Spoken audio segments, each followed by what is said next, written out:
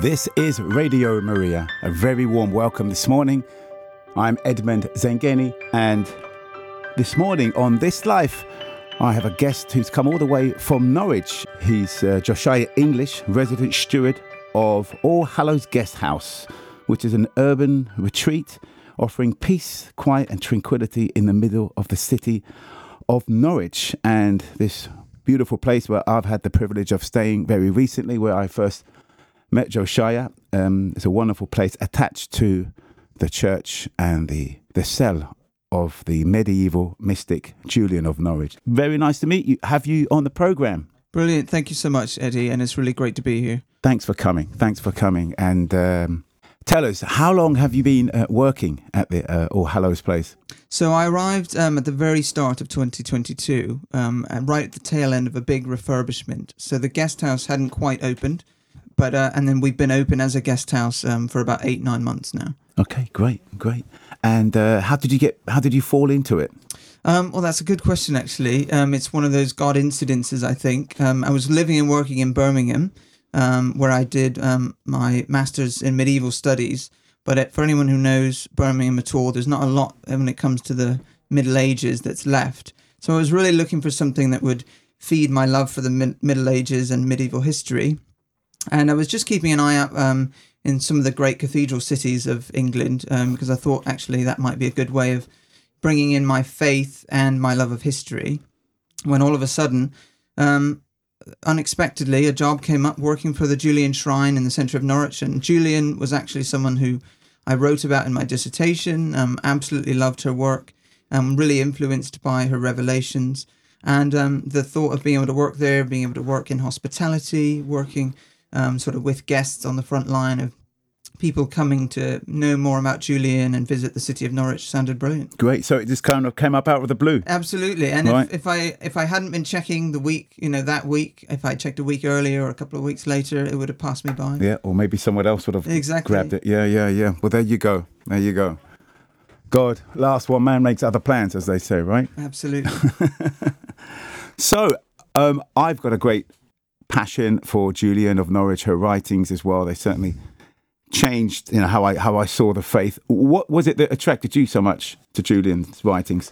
One of the things I really liked, so I was doing a dissertation on the relationship between medieval mystics and Christ and the way that Jesus gives them a platform to be someone that most women in the Middle Ages didn't have the ability to be. And I wanted to know what was it that Jesus offers them that allowed them to speak out in a way that they often couldn't in society. Right. Yeah. And when I came to Julian, it was almost like reading someone from today. That relationship with Jesus was so real and so authentic. And I thought actually it chimes so well with my own journey of faith and with so many others that I've met. And I just didn't expect that for someone who lived, more than 600 years ago, to connect so deeply on that level was just amazing. Yeah, she was quite a revolutionary character when it came to spiritual writings. Could you give our listeners who maybe are not so familiar with Julian the context of who she was and when she was? Absolutely. So we don't have enough information about her as much as most of us would like. But what we do know is she was born in 1342. We know she was born somewhere near the centre of Norwich. We don't know her family background, but it's likely she came from a sort of what we would consider today middle class, kind of a gentry, possibly a merchant's family. And we know that when she was 30 years old, she was under a life-threatening illness. They thought, everyone around her thought she was going to die. They brought a priest in to say the last rites. And in that moment, she had this incredibly powerful set of revelations, visions in her mind. And it was those revelations which they stayed in her mind. And she, over the next 30 years, she wrote them down. And that's what has survived as a book. So she's the first woman writer of a book in English that we know of. And shortly after the revelations, although we don't know when, she moved to become an Anchoress in St. Julian's Church in Norwich. And that basically means you get walled up inside a small room attached to a church and you spend the rest of your life in prayer and solitude. Your only access to the world would be a little window onto the street, and you'd have a window to see the Mass being said and to see the Eucharist. And that was more or less your only interaction with the outside world. Wow. So we know she lived there until probably about 1420. So she was quite old for the time. She lived probably into her 70s. Right. And that's where she spent most of her life. And it was a very turbulent century, wasn't it? It was, yeah. So you had the first two waves of the Black Death were early on in her life. And it may be that what she fell ill with was something related to the Great Plague. We don't know for certain, but it would have affected her and all the people around her in a big way. Do you think she might have been married and been a mother, and perhaps before she became an anchoress? There's certainly the possibility of that. We don't know. Some academics have speculated that she had a family and they were lost in the plague, and that loss sort of she internalized, and it was part of what drew her to an isolated, hermetic life. But we unfortunately, other than the only information we have about Julian is from a few wills of later in her life, people making bequests on their death to support the Anchoress in St. Julian's. But we don't know anything concrete, sadly. Okay. So it was also quite a turbulent time in the Catholic Church in the 14th century, right? Yes, yeah. So we're not a million miles away from the start of the Reformation. So you had a lot of turbulence with Lollardy, and you had a lot of concerns about different strains of belief that were coming out, and Wycliffe, and the concerns about the Bible and in the vernacular in England would have really informed certainly Julian's lifetime. Those debates would have been big on her vision. Okay, great. I remember when I first came across Julian, and I was in a bookshop in Rome, and there was an English section of the books, and picked up one on mysticism. I think it was Bernard McGinn, is it? Yeah. And there was this section, and I was just flipping through it. It's a Julian of Norwich, and the first thing I thought was, who's he? And I thought, okay, Norwich is not so far from Cambridge. Maybe I should pop up. And I was completely in awe of the book. It felt like the book was reading me more than me reading the book. And just an amazing way that she expressed her love for God and God's love for us. Can you elaborate on that for our listeners? Absolutely, yeah. So one of the things that draws people to Julian is the way she's able to encapsulate the absolutely radical nature of God's love and the all-encompassing nature of that love. And in some ways, I think it feels very contemporary, because certainly in the last century, it's something that the church has talked about more, society talks about more. And the thing that interests me is that I don't actually think she was an anomaly. I think we just sometimes have a misunderstood nature of faith in the Middle Ages. And so Julian brings this powerful truth about Jesus that I think we can connect with, because, of course, God says he never changes. And so, that love that we see and experience today was just as real for Julian. And so one of the things that makes her quite a powerful testimony is that because she lived through such a difficult time in her own life and society around her, she's able to encapsulate the love of God in her writings despite the suffering that she goes through. And she's able to look through the suffering that she experiences and to find that love of God that endures and is eternal. And it goes beyond just, it's not a warm, comforting blanket so much as it is just a life-changing, sort of all-encompassing love that wraps and enfolds us, as she writes, that God enfolds us in love. But it's not a meaningless, trite sentimentality. It's a real life-changing... Yeah. That's a great way of putting it. Yeah, definitely. So her work was written down. How safe was it for a woman to be writing in the 14th century this radical theology? Well, yeah, it's an interesting question, because some people, I think they feel that what Julian was saying and what she was doing was it was quite bold and quite brash, because it could have earned her, the label of heretic or something along those lines. And it's difficult to know because, of course, there were women in Julian's day. Just down the road from where we live, where Julian's church is a pub called the Lollards Pit, because at a similar time they were burning Lollards at the stake there, Right. only 10-minute walk down the road. Right. So, of course, the danger of being called a heretic was always real if you were going to speak out anything that could have been misconstrued as sort of not canonical theology. But I also think that Julian... I don't think Julian was afraid of what she was writing because she was so convicted that it was true.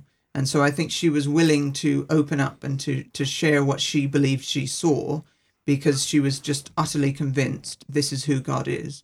So I don't know that I personally feel a sense of hesitation in her writing. I feel that it's very confident. And so I think she knew that whatever the risks were of speaking out, they were worth it to tell the truth.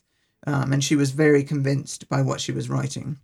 And of course, we don't have the original manuscript that she wrote, so we don't know what form that took. The earliest manuscripts that we have come from at least 100 years later. And in fact, they survived by something a bit of a miracle. So we don't know what that journey looked like from the time of Julian writing until our discovery of it 120 years ago. But between that time... certainly,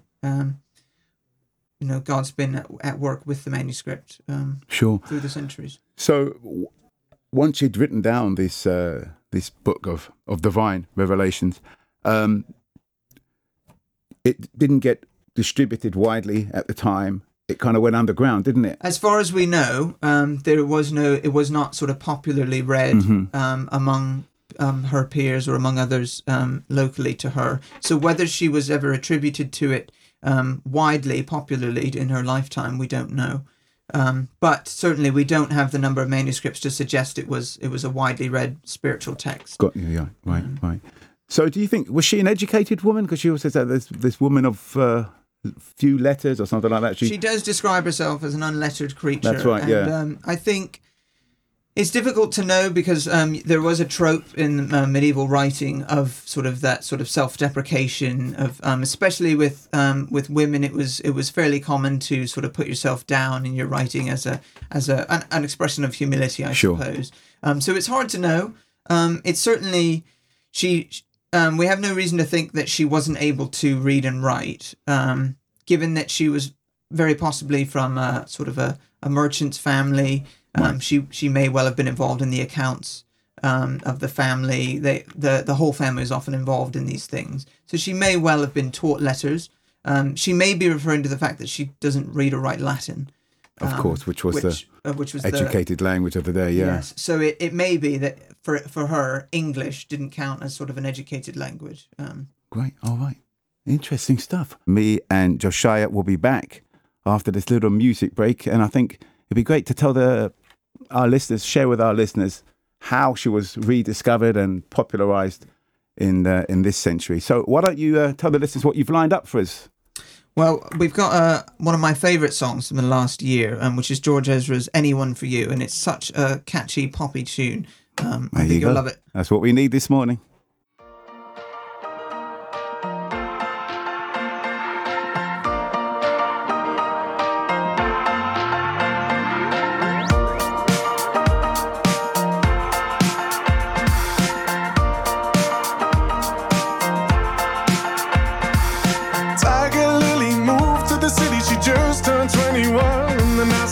Here's my number, hit me up if you're needing anyone. And then I could be anyone for you. Anyone. I could love you, I could be anything you want of me. And in the darkness of the night, baby, let me be your light. I could love you, I could be anything you want of me. And in the darkness of the night, baby, let me be your light, be your light,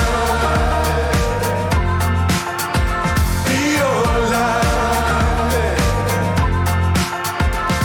Well, I gave her love, but it wasn't enough, so she called me up just to call it off. I can't afford to make that mistake this time. And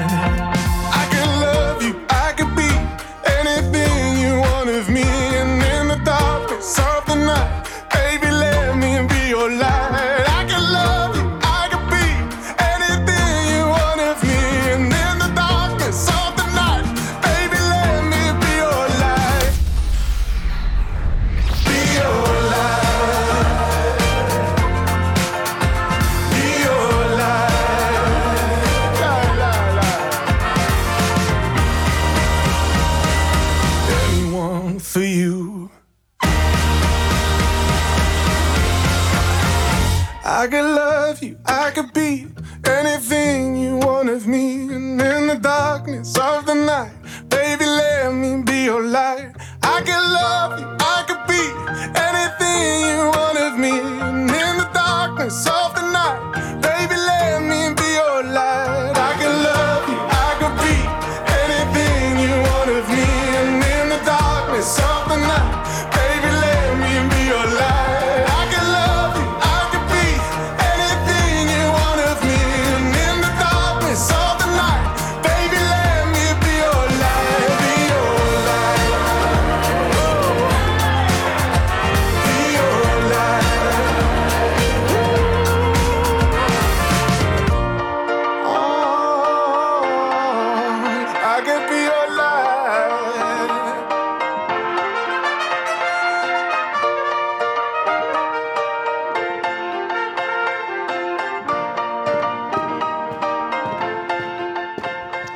This is Radio Maria. A very warm welcome back. This is Just Life. I'm Edmund Zengeni. I'm here with Joshia English from Hallows Guest House, the urban retreat offering peace and tranquility in the middle of Norwich.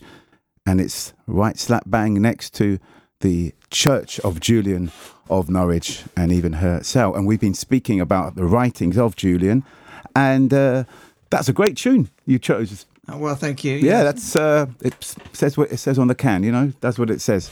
Brilliant. And I have to listen to that again and get the kids listening to that one.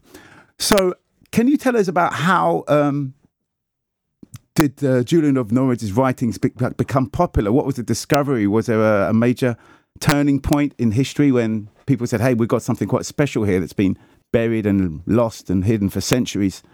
So one of the things about Julian's book is we've actually got two versions of it, and in most, I think all the translations that you can buy off the shelf, you've got the short text and the long text. Right. And we've had the short text is actually the oldest manuscript that we have of it, and it's basically a summary, the cliff notes, if you will, of what she later goes on to write.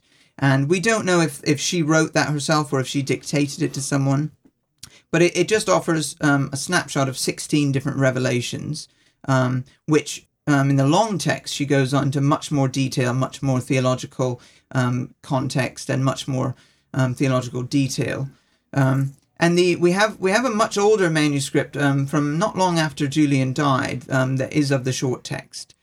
So we knew that she existed. We knew that she was a woman writing in Norwich around this time. We didn't know much else. But it wasn't until, I believe, the end of the 19th century that the manuscript for the long text was discovered, I believe in a monastery in France. Wow, okay. And it had been, we don't know exactly how it got there, and it's a post-Reformation manuscript. Right. So it's, again, there's a bit of time between that and when it was written. We're talking at least 100 years. However, we do have reason to think it was largely unaltered. And it's that long text that suddenly opened our eyes to what a brilliant writer she was, and B, how significant having the first book written in English by a woman is.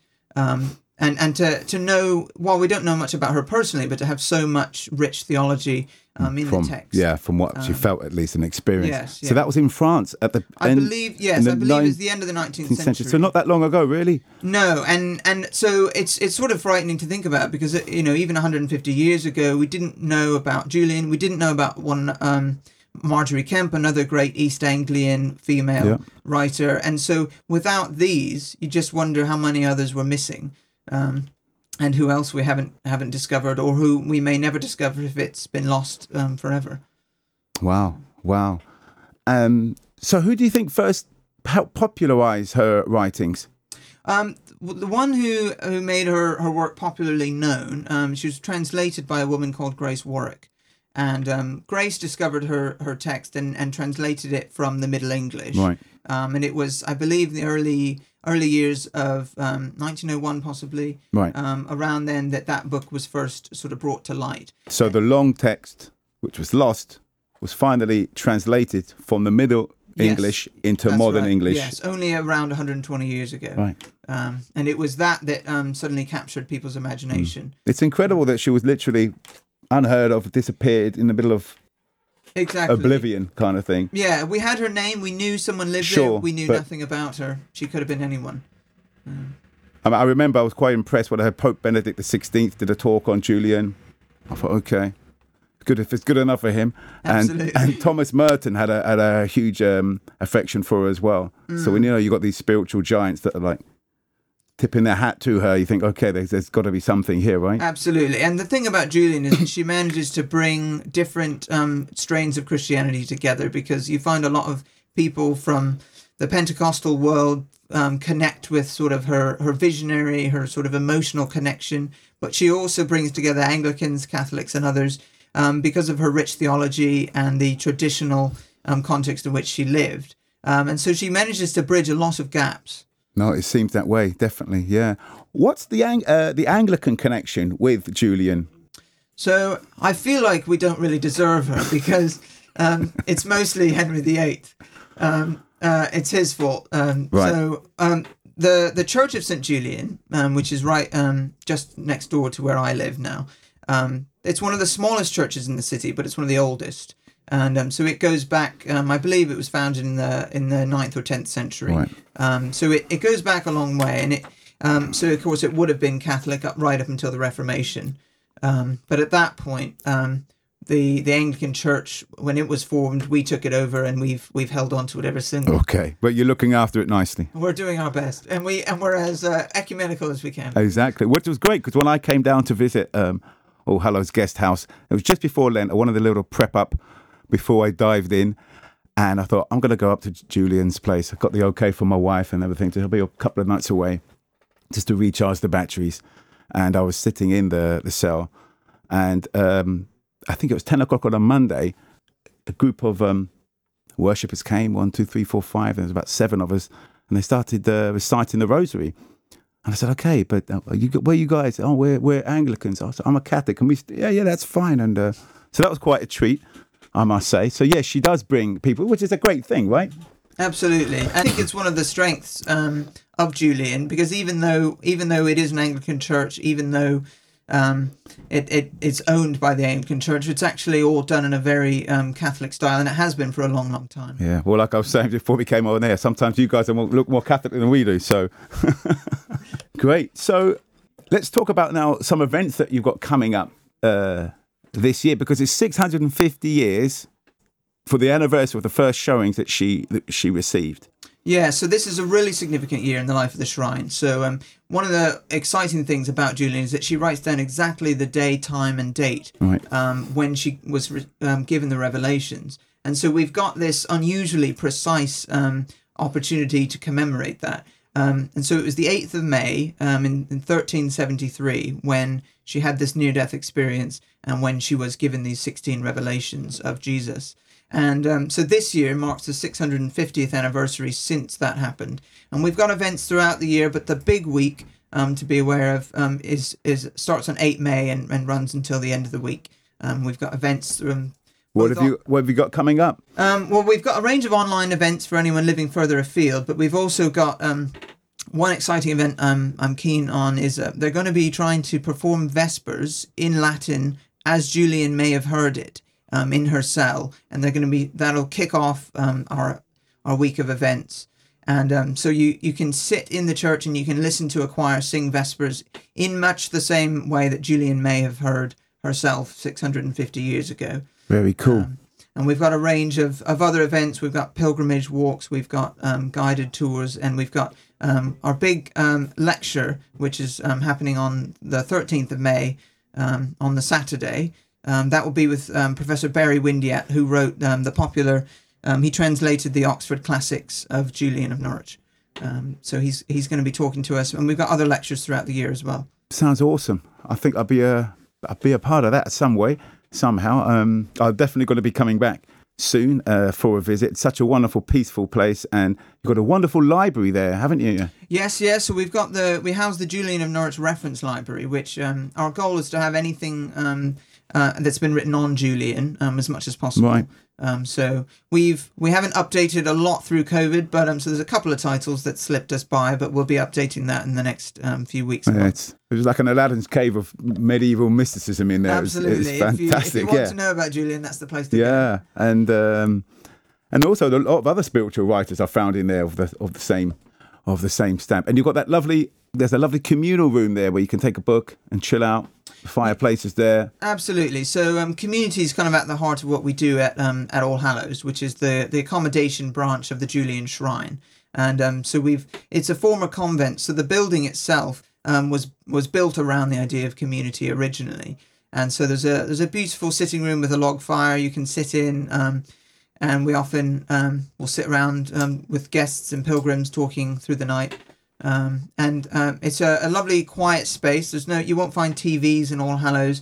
It's a place to get away, a place to find tranquility and peace. Even though we are in the centre of the city, only 5-10 minute walk from the cathedral and the market, you've got this the churchyard garden, which has been saved through the centuries, that is next door to us, and it gives you this lovely secluded sort of isolated retreat feel.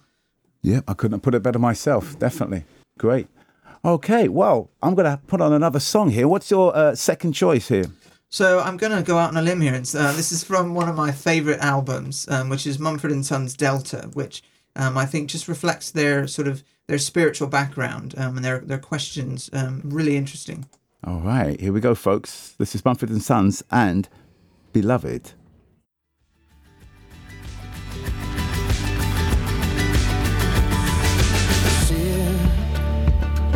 Enthroned in white grandeur, but tired and shift a whisper of wayward silver hair from your eyes.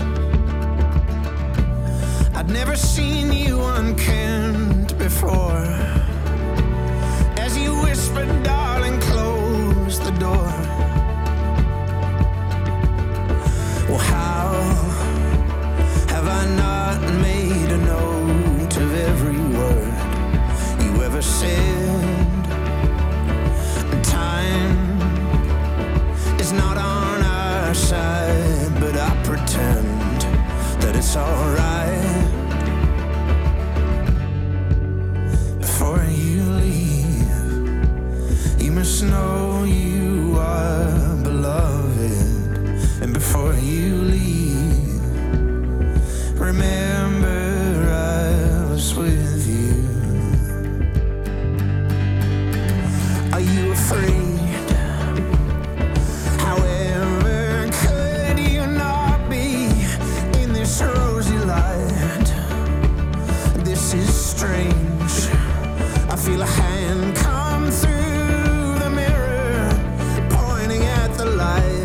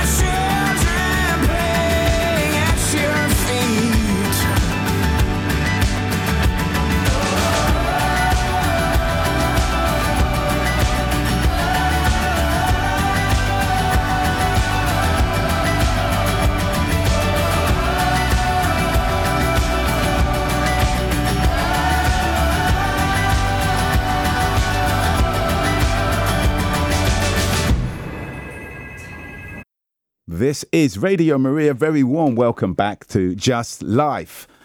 And if you've just joined us, we've been having a very interesting talk with Joshia English, who's resident steward at All Hallows Guest House, and a fascinating place, a real urban retreat, and a very special place for reflection and just contemplation and being on your own and having a book and being next to this wonderful special building, which is the Church of Julian of Norwich, and right next to her cell where she lived and wrote her book.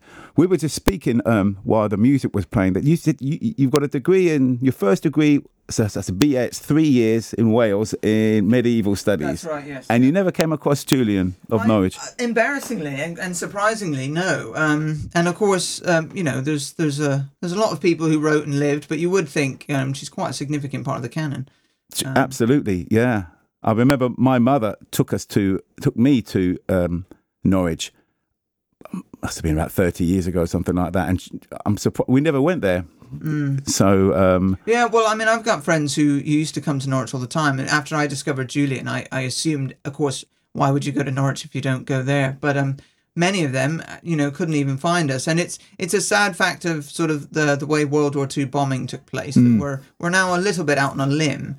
In Norwich terms, it's still quite a small city, but you've got a lot of bombs sort of destroyed some of the area around there, and it cut us off ever so slightly from the very centre. And if you've been to Norwich, of course, we've got dozens of medieval churches already, so it's for many people one's much the same as the next, but we've got something very special. But not everyone's got a Julian of Norwich there, right? Exactly, absolutely. So, it'd be nice, for us to be slightly more visible, but because of the buildings, until you sort of stumble across St. Julian's, you almost can't see it from a distance. But I kind of like that, really. It kind of adds to the charm of it. It's just off the beaten, literally. It does feel like a secret. It does, and that's how she lived her life, in secret with God and completely withdrawn from the world. I loved it, and it's a very practical place as well to get to. I walked there from the station. That's true. It's only a short distance walk from either the coach station or the train station as well.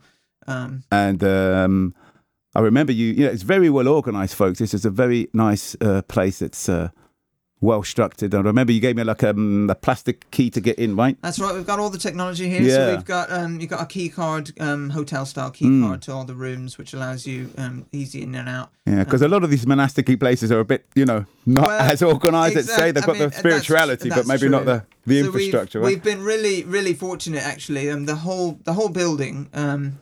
It underwent a huge refurbishment that just finished sort of May last year. So we've got. Everything's brand new. Everything you get, I think you get a chance when you start afresh. You can keep things clean if they started clean. Yeah. You can all it's stay easier, bright and new and fresh, which is really nice. You're not coming into any sort of grandfathered mess. Yeah, absolutely.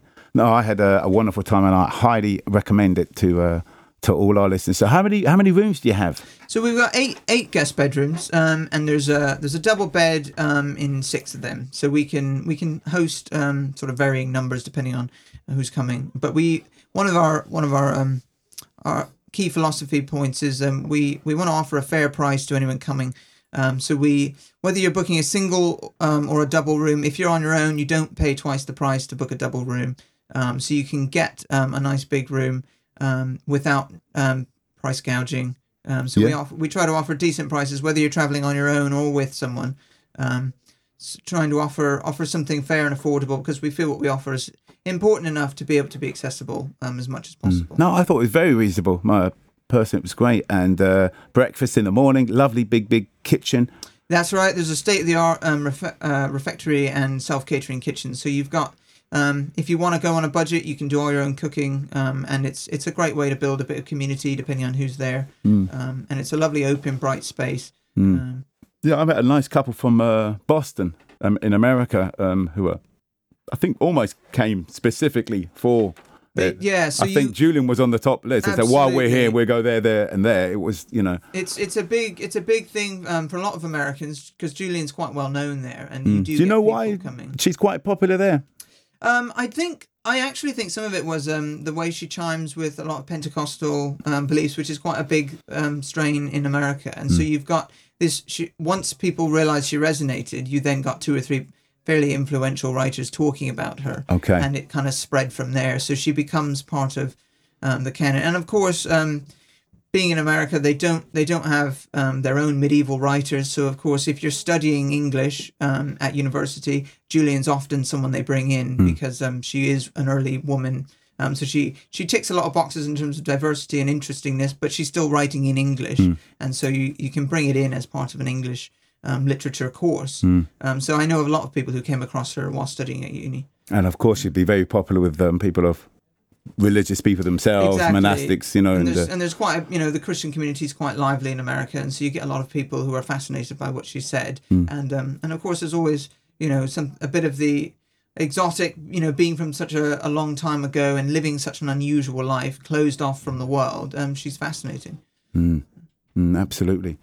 How do you think she lived her life in there on a practical day-to-day basis? She would have had a maid, someone to assist? So normally, and this perhaps reveals something about the state of the world, you couldn't be an anchoress if you were destitute, because you had to be able to pay the church enough rent to cover a maid, a servant who could cook you meals, and you would have had a little sort of window to pass the necessary things through. Some people, there's a lot of fascination about Julian's cat that goes around. There isn't, unfortunately, any direct historical evidence for Julian's cat. Right. But I know that if I don't admit that, of course, she could have had a cat, I'll get in all sorts of trouble. Exactly. Because she's often depicted with a cat, isn't she? She is, and I suppose it's a nice way of humanising her. And there is a medieval a rule for anchoresses that says you can't keep any animal except a cat. So she would have been allowed one, but we don't have any historical evidence either way. Right. And is it true to say that she also gave counsel through one of the windows of her cell to people who were maybe looking for spiritual direction? Absolutely. So at the time when Julian lived there, the road, we think, went past her cell. And it would have been a fairly sort of busy thoroughfare into the city. And so you would have had people coming for advice, talking to her. She would have been relatively well known. People were quite fascinated with the idea of talking to someone living in this way, and they valued her advice. And one of the most exciting sort of discoveries in medieval English history, I think, was when in 1934 we discovered the text of Marjorie Kemp. Right, yeah. And she actually records a meeting with Julian, right. And you get this almost unique opportunity to meet 2 historic people and a recording of their conversation. Yeah, no, it's pretty wild. It's like crazy. being there. Yeah. I got into Marjorie Kemp through Julian of Norwich because I was fascinated with Julian and the historical periods. So I thought, okay, who else was around? And Marjorie Kemp was often mentioned. And then I discovered the book of Marjorie Kemp that was discovered in the 30s. I think they're looking for a ping pong ball. Exactly. Apparently, They were looking for something in one of these big old houses, and they discovered a masterpiece like that just fell out of absolutely behind of them. It's shocking. Yeah, it is. And that was in the 30s. I think 1934. So again, not that long ago. Exactly. And that's one of the big sort of. It's a really important way of just solidifying, Julian's place in her time. So we know that she was well known enough for people to come, even as far away as King's Lane, yeah, to talk to her, to seek her advice. Yeah, there were 2 very different characters, weren't they? They were, yes. I mean, I think if I was going to go to one for spiritual advice, it would be Julian. Excellent. Well, you're listening to Radio Maria. We're here and having a very interesting conversation about Julian of Norwich and the shrine of Julian of Norwich. And what's your next choice of music? Well, so this is actually my very favourite artist ever. She's a wonderful folk musician and well-deservedly in the golden hall of folk musicians in England. All right, let's give this a go.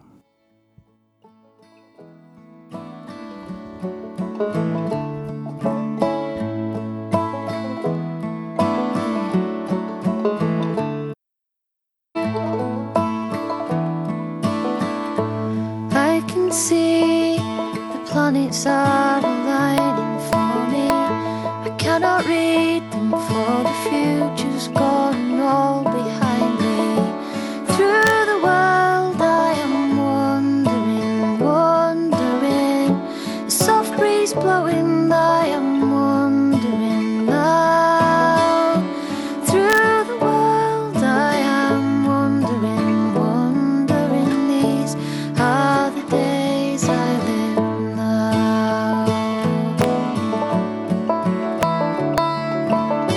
You said turn around, so I cannot see your tears falling. You don't make me proud. Now I see there is a new day dawning. Through the world I am wandering, wandering. A soft breeze blowing, I am wandering now. Through the world I am wandering, wandering. These are the days I live now. On nights like these I could fly up to the sky above me. Like Superman, I would change the course of earth below me. Across the world I am wandering, wandering. A soft breeze blowing, I am wandering now. Through the world I am wandering, wandering. These are the days I live now. La,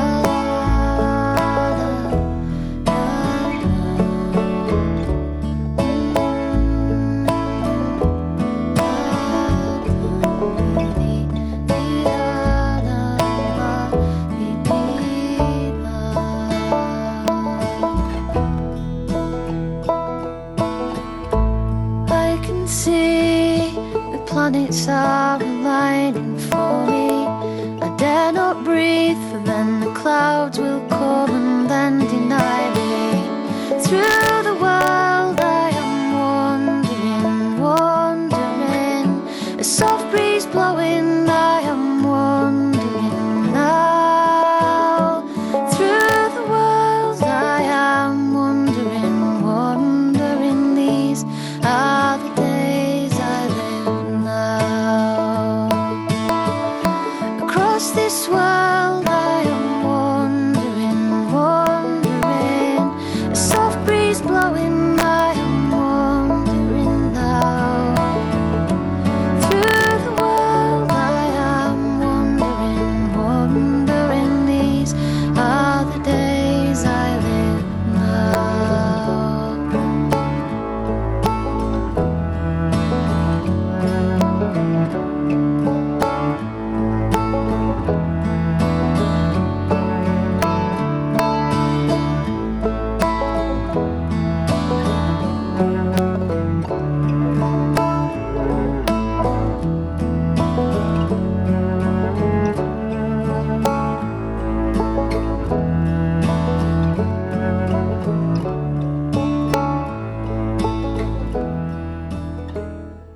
This is Radio Maria. Very warm welcome back. This is Just Life you've been listening to, and I've been here with Josiah, English resident steward of All Hallows Guest House, the urban retreat, offering peace, quiet and tranquility in the middle of the city, attached to a very special and sacred place, the shrine of none other, Lady Julian of Norwich.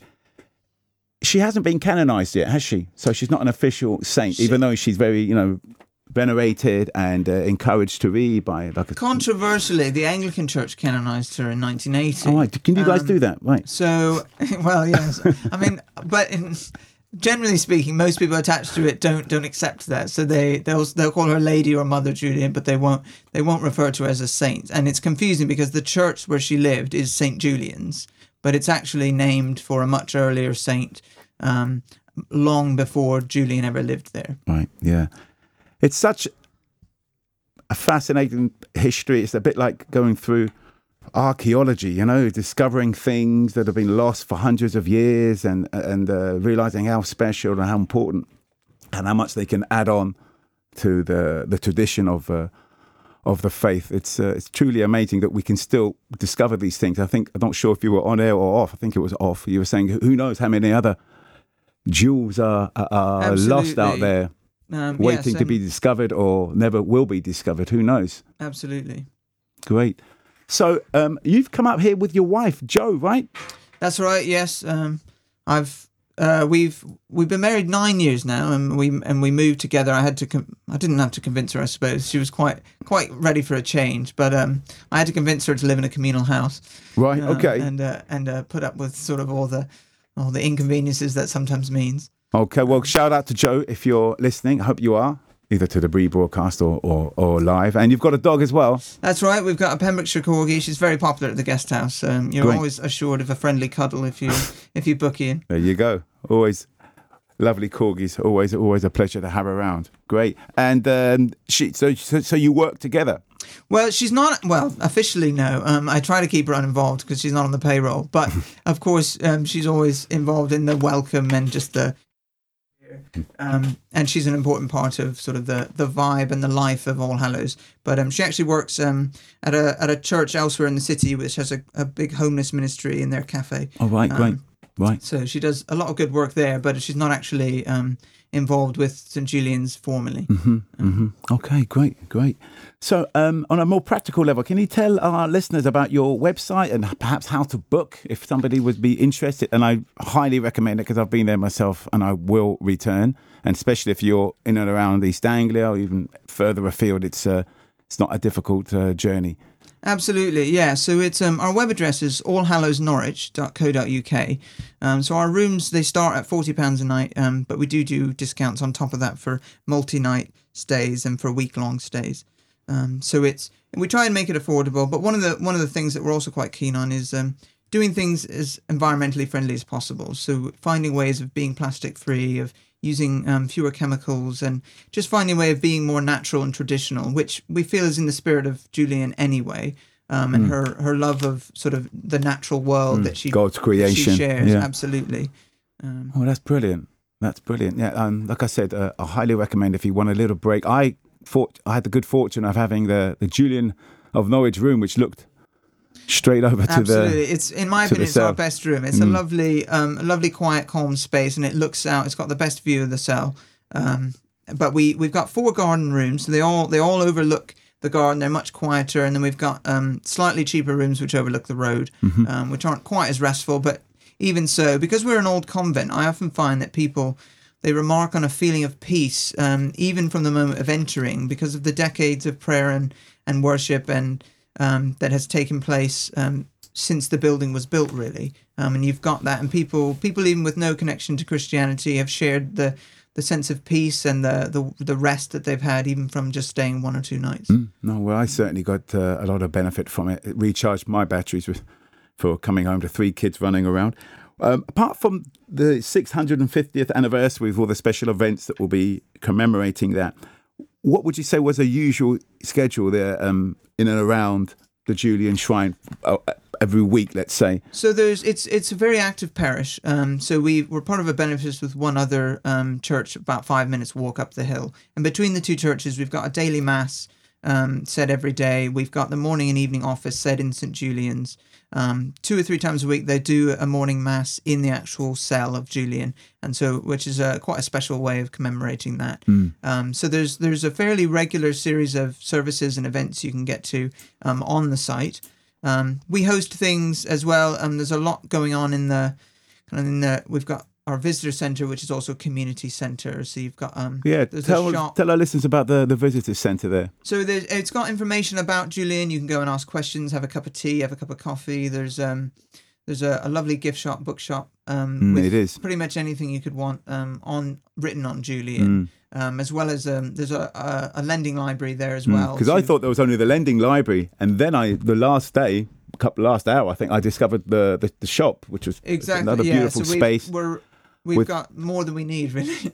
Overflowing. It's good. It's like the hub. It's what it should be. It's everything, all things Julian, from all her books to pens and cups, right? Absolutely. You can take home a tea towel if you'd like. Yeah, I will do next time. All right, folks, we're coming towards the end of our programme, but I'd really like to thank you for coming all the way down from Norwich this morning and giving us your time. We really appreciate that. And I want to, on behalf of everyone here at Radio Maria, I want to wish you and the Julian Shrine all the very best. Well, thank you so much, and it's been really great to be here. So thank you for the invite. Well, maybe we'll do it again. Take care. Cheerio.